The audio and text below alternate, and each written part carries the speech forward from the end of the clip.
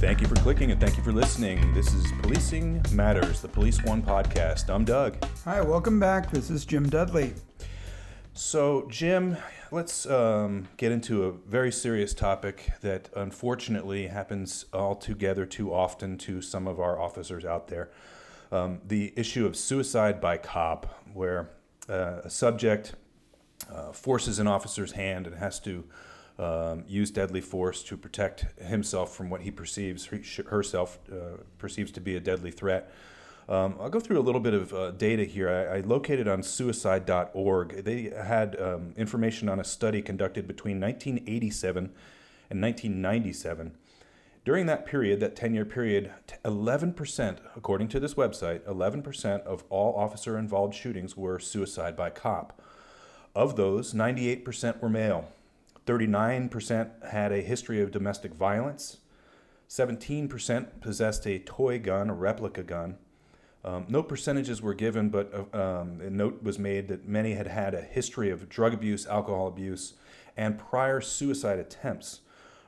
So I didn't get the raw numbers on how many suicide by cop instances that were, but of all officer-involved shootings, a full 11%. That's a lot of people.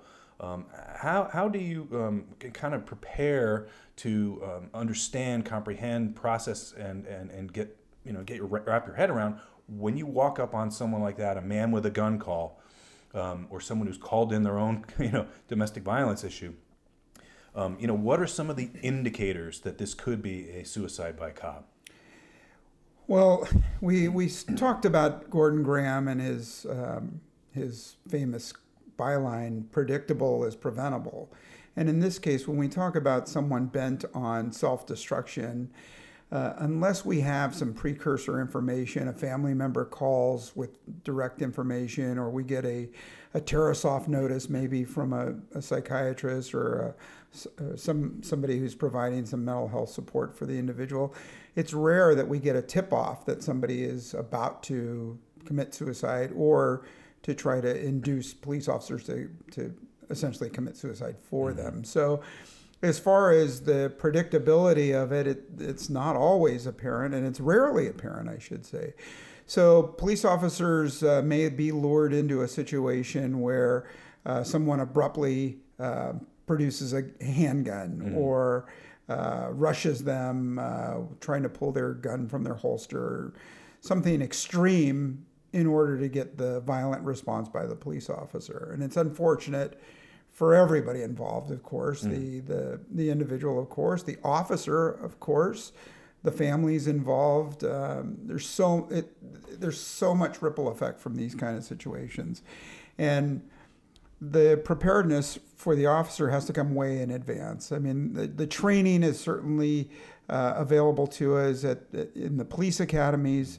In California Post does some suicide by cop specific training. We've had really good alliances with our mental health allies in California. And I know across the country there are CIT training teams for crisis intervention teams. Mm-hmm.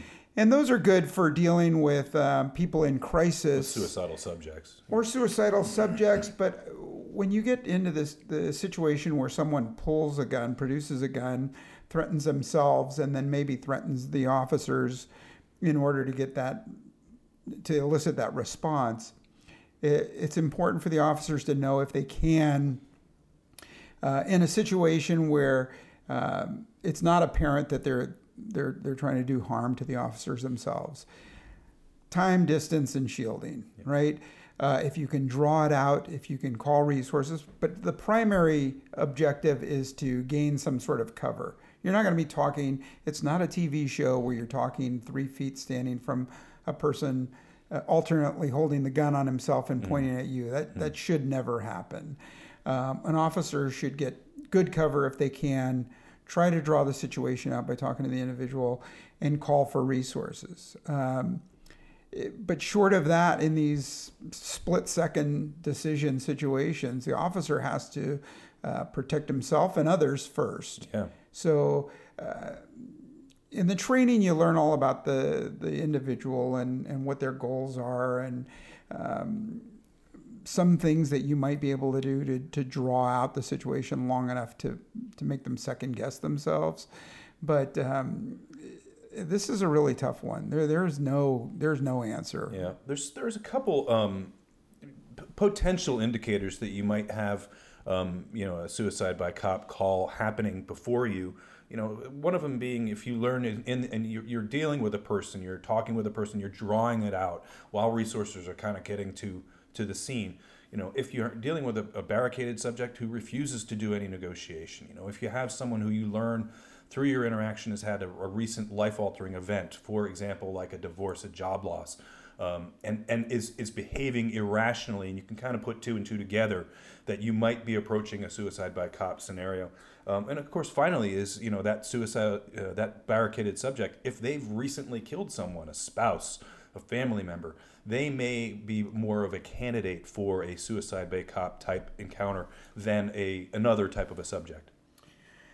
Right, and I've heard some of the precursors, somebody declaring they'll never be taken alive by the police. Not going back to jail, never taken alive. Right. I don't know. I wouldn't necessarily classify them as a suicide by cop situation. I think they're desperate people who back themselves in a corner, and they've got very few alternatives at that point. So, someone who says, "I'm going out like a man," or that kind of thing. You'll never take me down. That's potentially, like that kind of an indicator, right? Yeah, I don't know. I think that's a shootout. Yeah. I think that's a shootout. I don't think that's a suicide. And in these situations, you might have 3 or 4 possibility outcomes, right? Mm-hmm. The person gets injured or killed, the police officer gets injured or killed, or the suspect or the suspect gives up or is otherwise disabled, mm-hmm. Or disarmed by law enforment. Mm-hmm. So just like somebody standing on a ledge, you're not going to rush to them. No. You're not going to go try to put them in a bear hug while they're armed with a handgun. That just shouldn't happen. I think once it happens, the aftermath is just as important as the training leading up to the event itself. Yeah, absolutely. I mean, police officers tend to like to control situations, and when a suicide by cop happens, in essence, the subject has very briefly seized control of the situation. They have dictated that deadly force be used, by pantomiming drawing a gun, by all of the things that we've talked about. And in the aftermath, Dr. Larry Miller, who's a police psychologist, very, very well respected out of Florida, writes for Police One, and he actually has several recommendations, and I'll summarize them here. There will be a link on the Policing Matters webpage that you can get the full article. He says you should conduct operational debriefings. He indicates that with 2020 hindsight, you can get to 2020 foresight.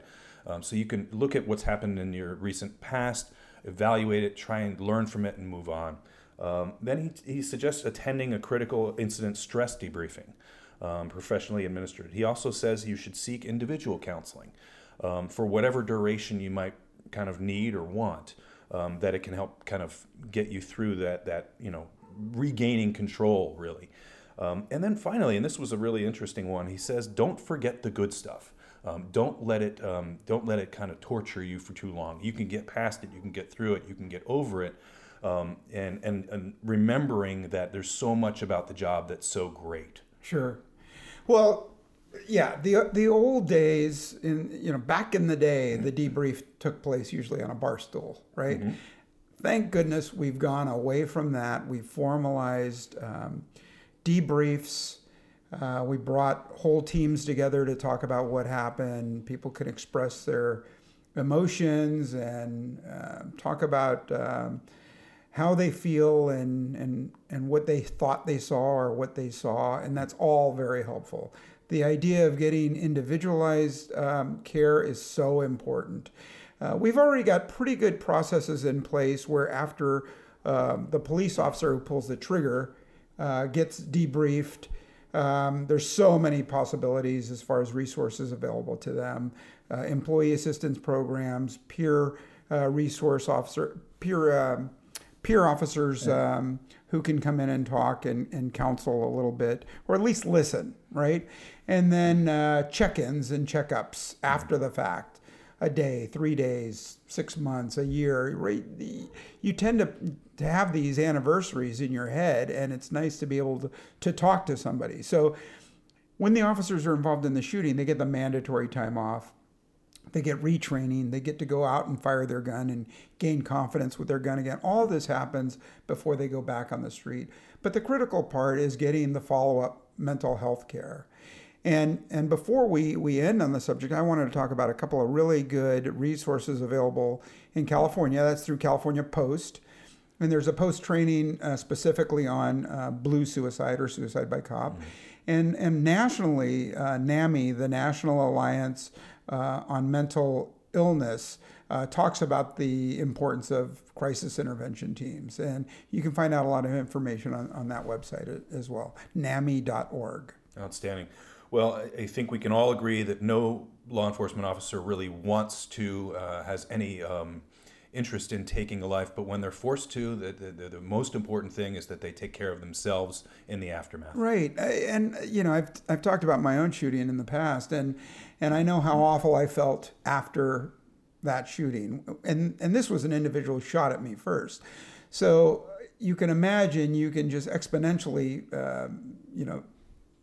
imagine how worse an officer feels when they know that the suspect prompted the shooting, maybe even with a simulated gun, not even a real gun. It really requires a lot of time and distance from that event to build back up to normal.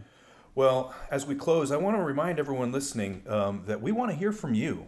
We are choosing topics based on our judgment and what we think people want to be talking about. But if you send an email to policingmatters@policeone.com, that's Policing Matters, one word, @policeone.com, that'll go to both Jim and me, and maybe one of your topics will be on a future podcast. Hope to hear from you.